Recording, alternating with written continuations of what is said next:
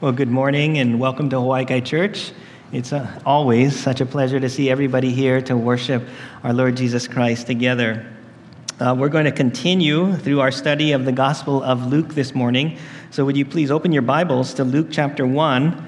We're going to be studying verses 18 through 25 this morning. Luke chapter 1, verses 18 through 25 is our passage of study, where we're going to continue to learn about the life of Zechariah, the priest, who was John the Baptist's father. Luke chapter 1, verses 18 through 25. And I'll read that. And Zechariah said to the angel, "How shall I know this? For I am an old man, and my wife is advanced in years." And the angel said to him, "I am Gabriel. I stand in the presence of God, and I was sent to speak to you and to bring you this good news.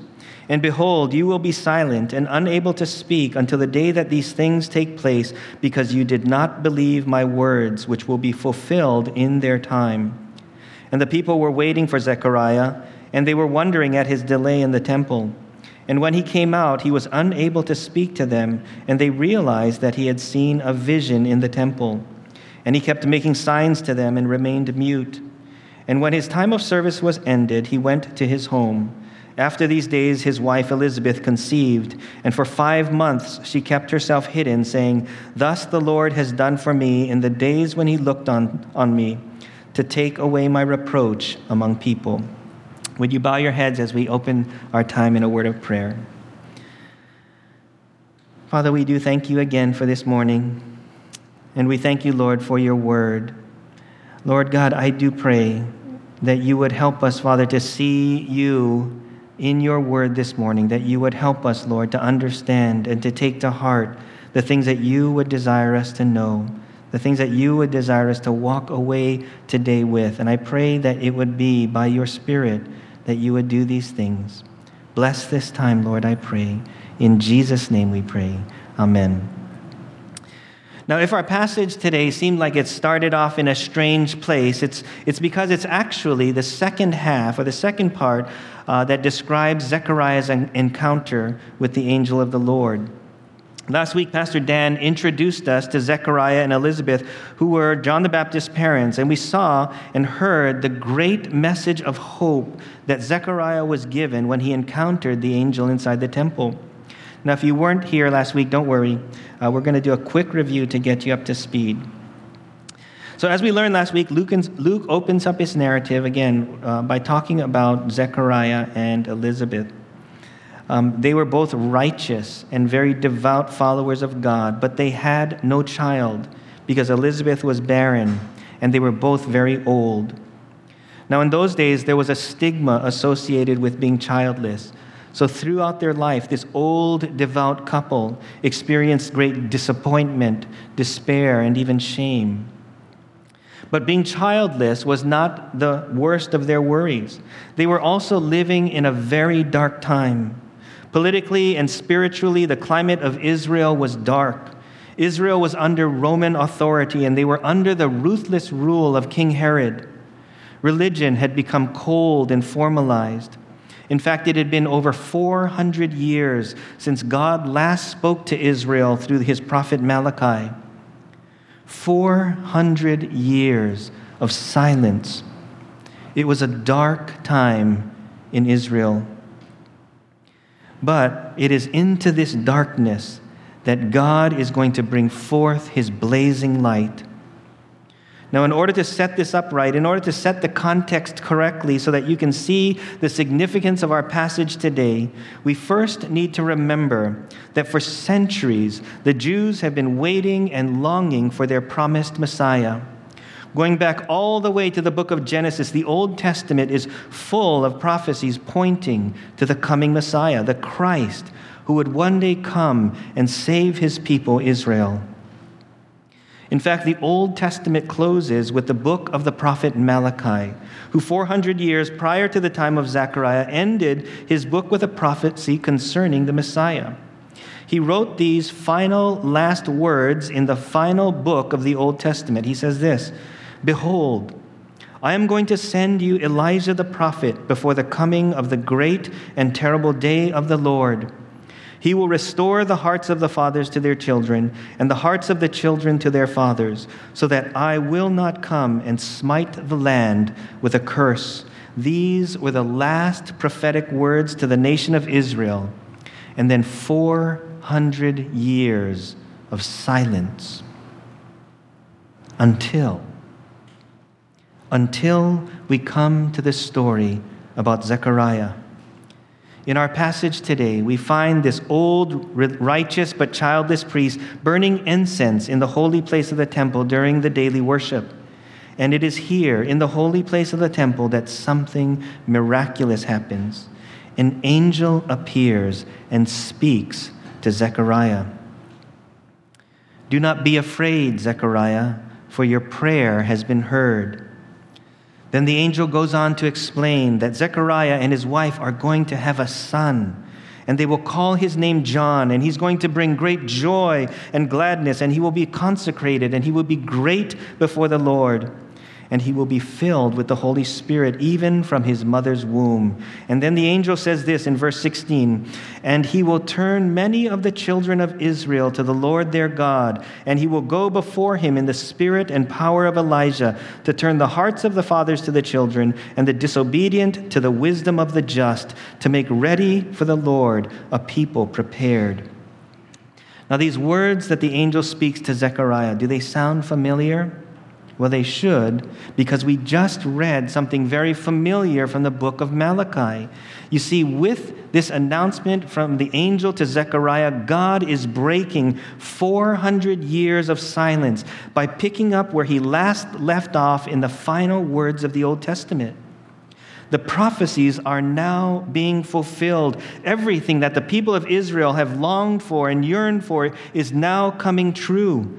The angel is telling Zechariah that the Messiah is coming, and you, Zechariah, will have a son in your old age, and he will be great in the eyes of God, and he will play a massive role in preparing God's people for their Messiah.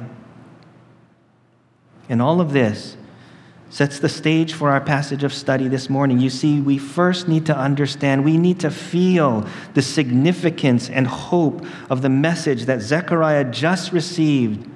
We need to understand this before we can understand the tragedy of Zechariah's response.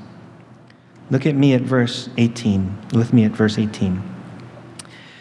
And Zechariah said to the angel, "How shall I know this? For I am an old man, and my wife is advanced in years." Now, at this point in the narrative, you can almost hear the tires screeching to a halt. You can almost envision the train flying off the rails.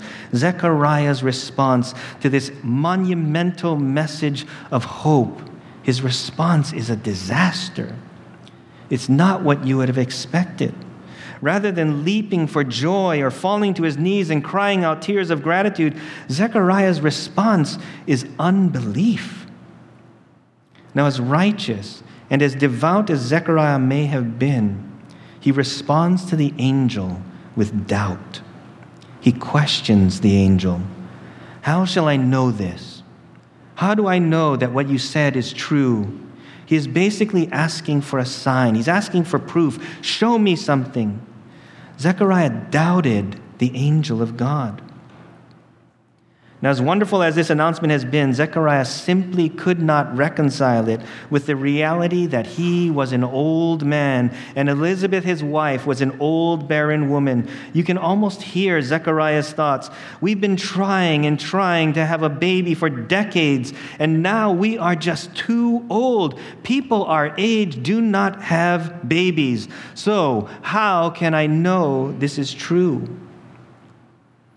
Can you sympathize with Zechariah in his unbelief?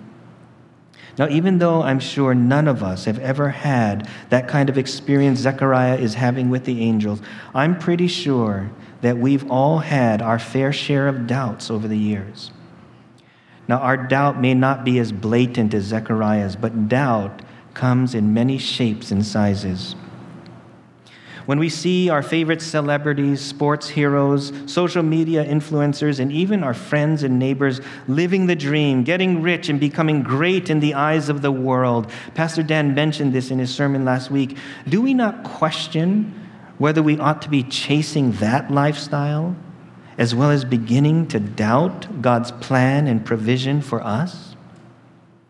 When we hear secular scientists, unbelieving teachers, atheistic politicians telling us that Christianity is an archaic, outdated religion that no longer has a place, no longer has a voice in science, in the classroom, or in the public square, does doubt start to chip away at your faith and even at the truth of God's word? When we want something so badly but never seem to get what we want, do we begin to doubt the power of prayer, or whether God even hears our prayers, or whether He's even there? When we face trials and difficulties or heartache and pain with no end in sight, do we not begin to doubt God's care and love for us? And so doubt and questioning comes in all sorts of shapes and sizes, and are probably more common to the Christian experience than you might think. And although we might question Zechariah's unbelieving response to the angel, if we are really honest with ourselves and put ourselves into Zechariah's shoes, we will probably find that there is a Zechariah inside each one of us. And unfortunately, that's not a good thing. As I mentioned before, Zechariah's unbelief is tragic. Though he was a devout, believing man, in spite of this, he doubts, which tells us something that we already know, that even believers, even strong believers, can struggle and stumble with doubt. And so the lessons we learn today from Zechariah are for all of us.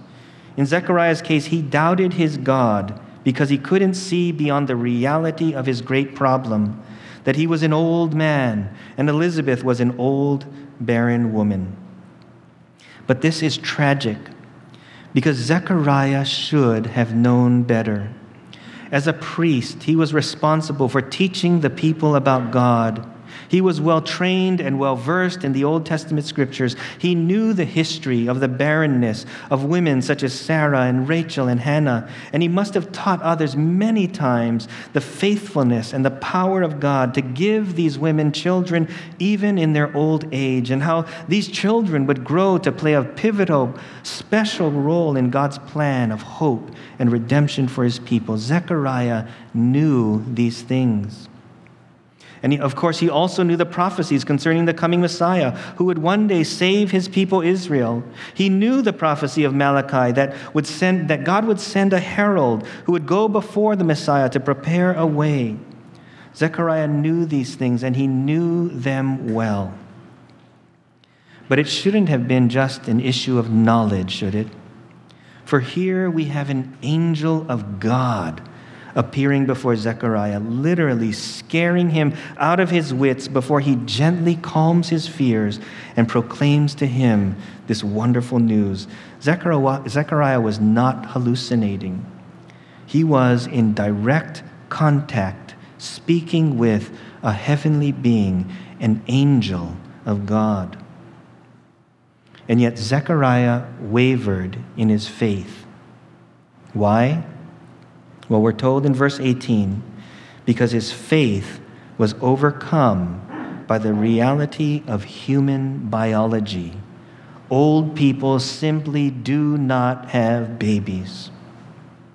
For Zechariah, in this moment of weakness, his faith, his hope, the promise, all of this was trumped by his own painful experience, by his problems, by his lack. Zechariah was looking at only what was humanly possible and had taken his eyes off of God. As J.C. Ryle says, he thought of nothing but the arguments of mere human reason and sense. And it often happens in religious matters that where reason begins, faith ends. Another commentator says this: when our eyes are on our problems, we will not remember God's word and how it applies to us. You can block out the noonday sun with a quarter. All you have to do is bring the quarter right up to your eye. We sometimes hold our problems and limitations to our eyes that way, bringing them so close to our eyes we cannot see the great glowing sun of God's promises and God's power. Now, let me step away just a moment from our narrative to talk a little bit about faith. We know from Hebrews 11 that faith is the assurance of things hoped for and the conviction of things not seen. Faith is based on hope and that which is unseen. However, Christian faith is not blind. It is not groundless. It is based on history, fact, and eyewitness accounts.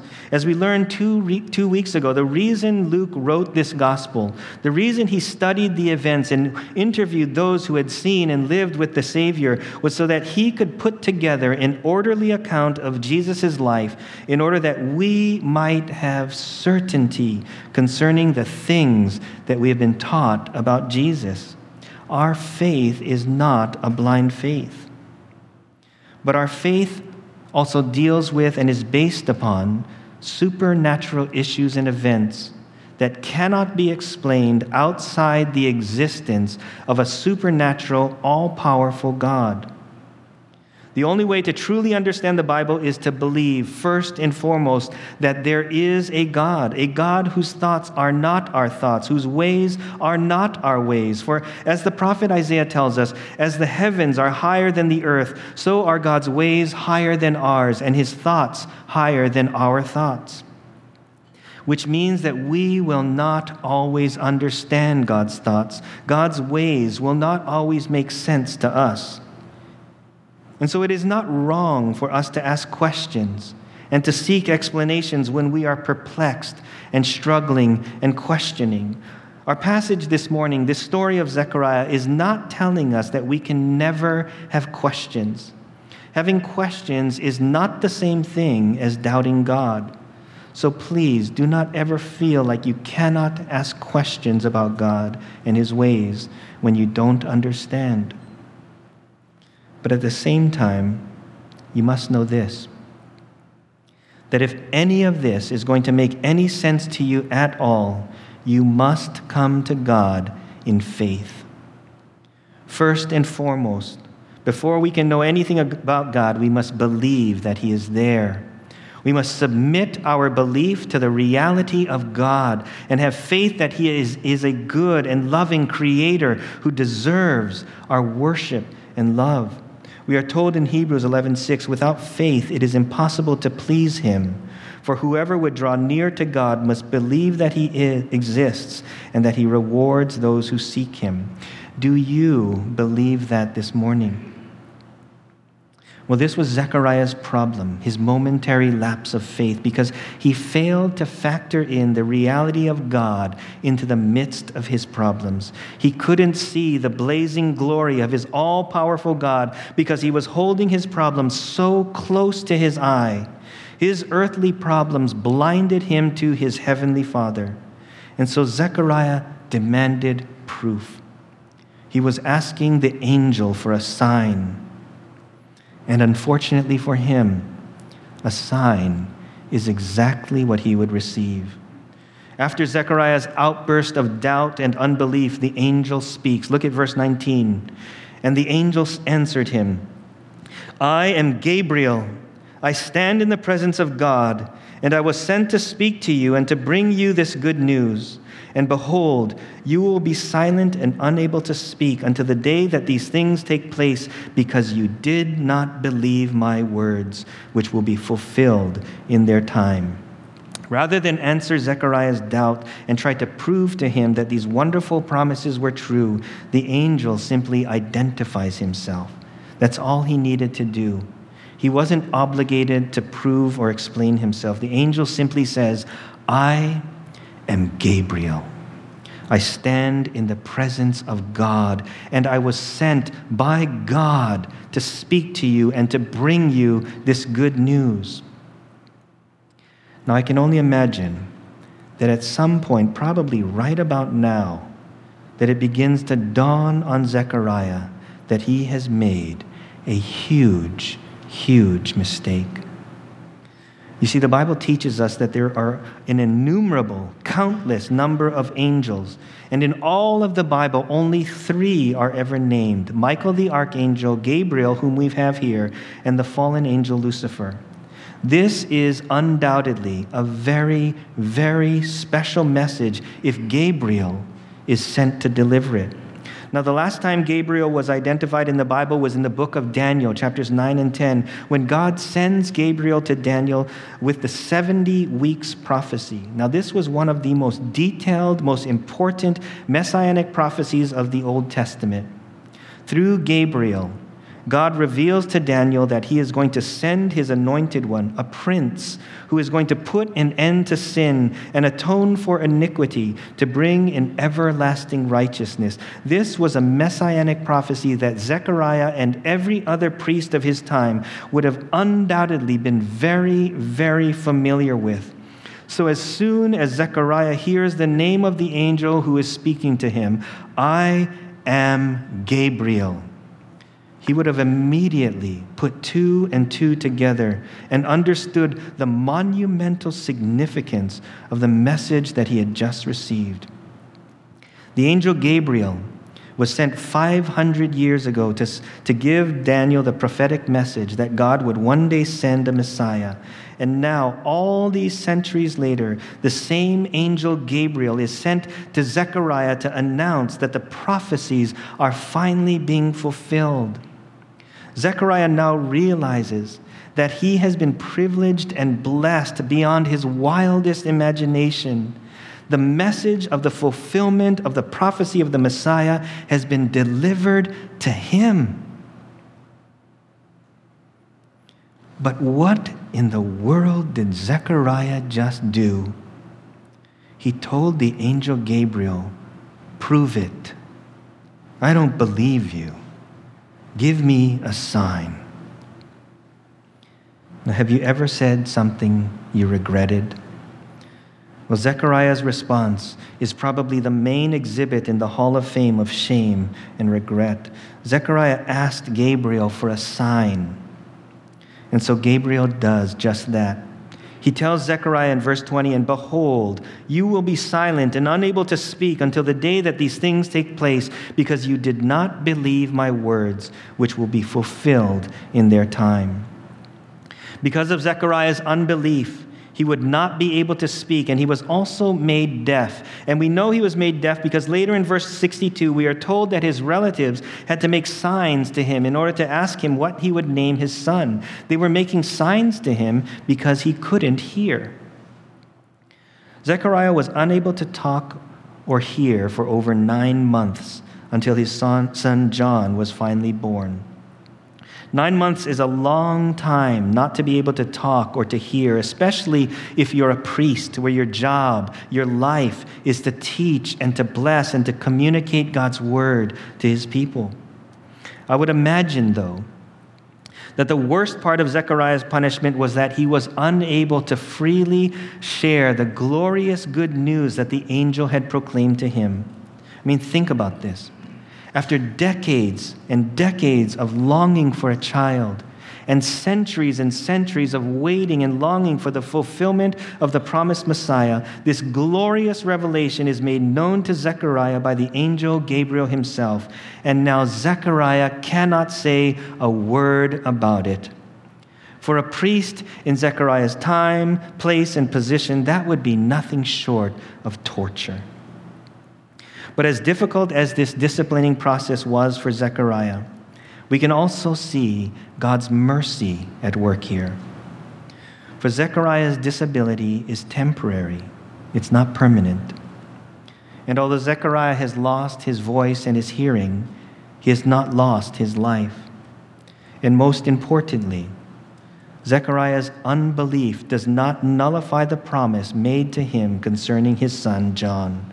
God's discipline of Zechariah did not invalidate the promise. The promise still stands. God said it, and he will follow through with it, and he will follow through with his promises in spite of Zechariah's unbelief. Notice what it says at the end of verse 20, which will be fulfilled in their time. God's will will come to pass whether we believe it or not. As John MacArthur says, what changes is not the plan, but your part in its unfolding. Faithless people don't change the plan. They just forfeit the blessedness of doing in it what God would want them to do. Now we can also see God's mercy to us, in that he does not discipline us exactly the same way he did to Zechariah. Can you imagine if you and I were disciplined with deafness and muteness for 9 months every time we doubted God and disbelieved his promises and his word? I think church would be a very quiet place, beginning with me. Fortunately, God doesn't do this very often. Or does he? Charles Spurgeon said, "Now I am afraid there are many believers who have had to suffer something like this for many days on account of their unbelief." Now, what does Spurgeon mean by that? Well, he goes on to explain that there is a dullness that comes to our senses when we doubt God. Our ability to hear and speak becomes impaired because of unbelief. Now, Spurgeon is not saying that you become physically deaf. Rather, because of your unbelief, your hearing becomes dull to what the Lord is saying to you. You come to church, and while others are edified and find great comfort and solace from God's word, you hear nothing. Because of your unbelief, you're deaf to God, and your ears are closed to the encouragement, to the hope, and to the promises of God's word. Similarly, for the same reason, some of you have lost the ability to speak. Again, not that you cannot speak at all, but where once you were able to speak joyfully of the Lord's goodness, you are now silent. You've lost your ability to join in pleasant conversation with your brothers and sisters about the faithfulness and goodness of the Lord. You can no longer pray as you once did. You no longer come to the throne of grace boldly to lift up prayers and petitions to your God as a child to her Father in complete faith and trust. And you no longer sing praises with all your heart to God. Instead, you just mouth the words, for your heart has become hard. Your voice of praise has become mute. And all because you have stopped trusting and believing your God. Unbelief. You have allowed your circumstances, your problems, your lack, your want to become all that you see. You have blocked out the blazing sun with a quarter because you have chosen to focus only on your troubles rather than on the great and sure promises of your God. And little do you know that the chastisement of your heavenly Father has come upon you because of your unbelief. You have become deaf and dumb to the things of God. Now, that's not a word-for-word quote from Charles Spurgeon, but these are his thoughts. And don't they ring true? There's so much we can learn from Zechariah's unbelief, but we're going to move on. Let's look at verse 21. And the people were waiting for Zechariah, and they were wondering at his delay in the temple. And when he came out, he was unable to speak to them, and they realized that he had seen a vision in the temple. And he kept making signs to them and remained mute. Now, we're not told how long Zechariah was in the temple with Gabriel, but we do know that it was longer than normal. The people outside were waiting, and they were wondering why he was delayed, because it shouldn't have taken this long. But finally, Zechariah emerges from the temple, and now customarily, when the priest comes out from the holy place of the temple, he will pronounce a blessing, a benediction upon the people. The Lord bless you and keep you. The Lord make his face to shine upon you and be gracious to you. The Lord lift up his countenance upon you and give you peace. This was the beautiful blessing the priest would bestow upon the people when he came out of the temple. But this time was different. When Zechariah emerged, he couldn't give a blessing. He didn't say a word because he could not speak. True to the words of the angel Gabriel, Zechariah was now mute and deaf. Zechariah wanted proof. He wanted a sign that Gabriel was telling the truth, and that's exactly what he got. So he's trying to make motions with his hands, But he didn't know, and they didn't have American Sign Language back then. So think about it. How would you try to explain what Zechariah had just experienced using only hand motions? I can only imagine that Zechariah was torn in two different directions. On one hand, he was probably feeling so ashamed, so filled with so much regret and guilt and remorse because he didn't believe the word of God. But on the other hand, he was going to have a son. And even more glorious than that, the long-awaited Messiah was coming. How could you explain such a thing with just hand motions? It would have been impossible. It was impossible. And so the people had no idea what had just happened, but somehow they realized that he had seen a vision in the temple. Let's move on to verse 23. And when his time of service was ended, he went to his home. After these days, his wife Elizabeth conceived, and for 5 months she kept herself hidden, saying, "Thus the Lord has done for me in the days when he looked on me, to take away my reproach among people." And so Zechariah finishes up his 1 week of service in the temple, and then he returns home to his wife Elizabeth. And although Zechariah can't talk or hear, ultimately, somehow, they must have worked things out, because in spite of Zechariah's limitations, we read in verse 24, after these days, Elizabeth, his wife, conceived. And it's with this one simple sentence that Luke gives to us the very first miracle of the New Testament. An old, barren woman conceives. John MacArthur calls it the launch miracle of the saga of salvation, the beginning of the unfolding of the age of miracles that surrounded Jesus and the apostles. And after this, Elizabeth kept to herself in seclusion for 5 months.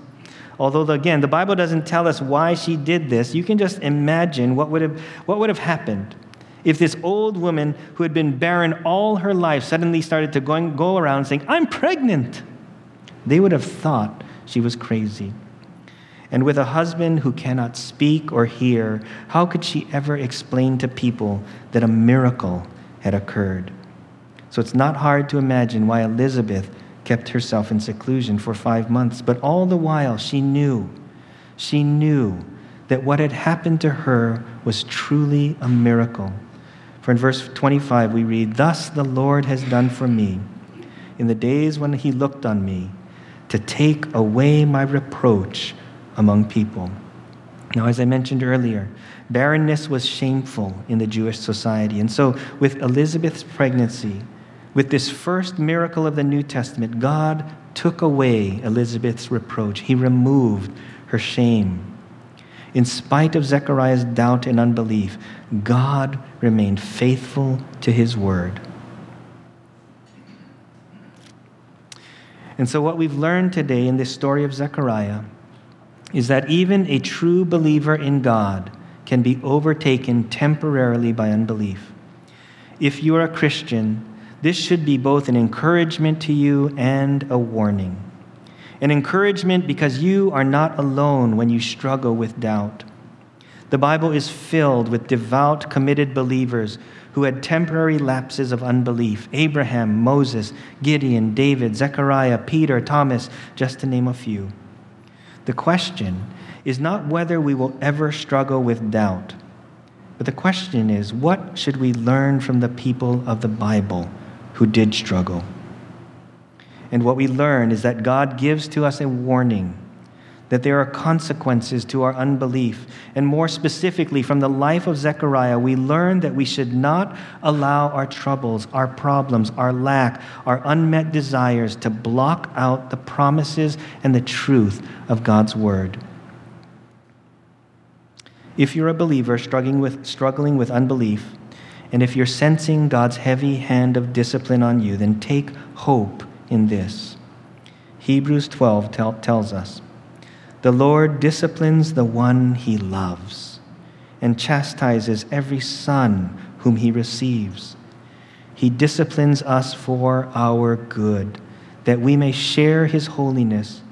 For the moment, all discipline seems painful rather than pleasant, but later it yields the peaceful fruit of righteousness to those who have been trained by it."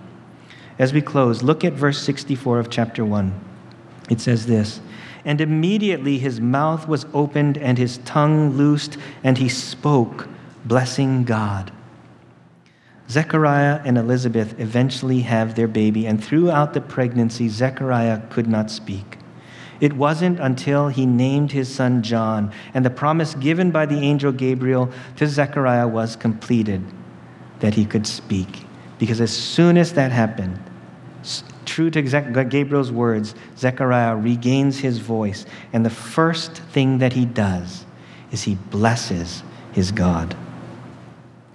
Zechariah learned and was trained through the discipline of the Lord. He grew in holiness, and although his discipline was painful, 9 months later it yielded the peaceful fruit of righteousness. Brothers and sisters, let's learn from Zechariah.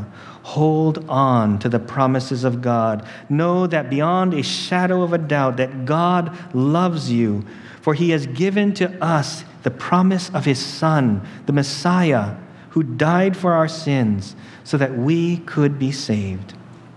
So place your trust and faith in him and in the words of Jesus himself. Do not disbelieve, but believe. Let's pray. Father, again, we thank you. We thank you for who you are, for everything that you have done for us. We thank you that, yes, Lord, indeed, you have sent to us your Son, the promised one, who would come and take away the sin, the iniquities of the world, for all who would place their faith and trust in him. Help us, Lord, I pray, to believe, to not waver in our faith, to not hold up the things of this world before our eyes so that they block out you. But help us, Lord, I pray, to see you in the midst of everything that goes on around us, to see you at work in our lives, to see your great love working through us, helping us, Lord, to come to you. We thank you. We praise you. We love you so much and pray these things. In Jesus' name, amen.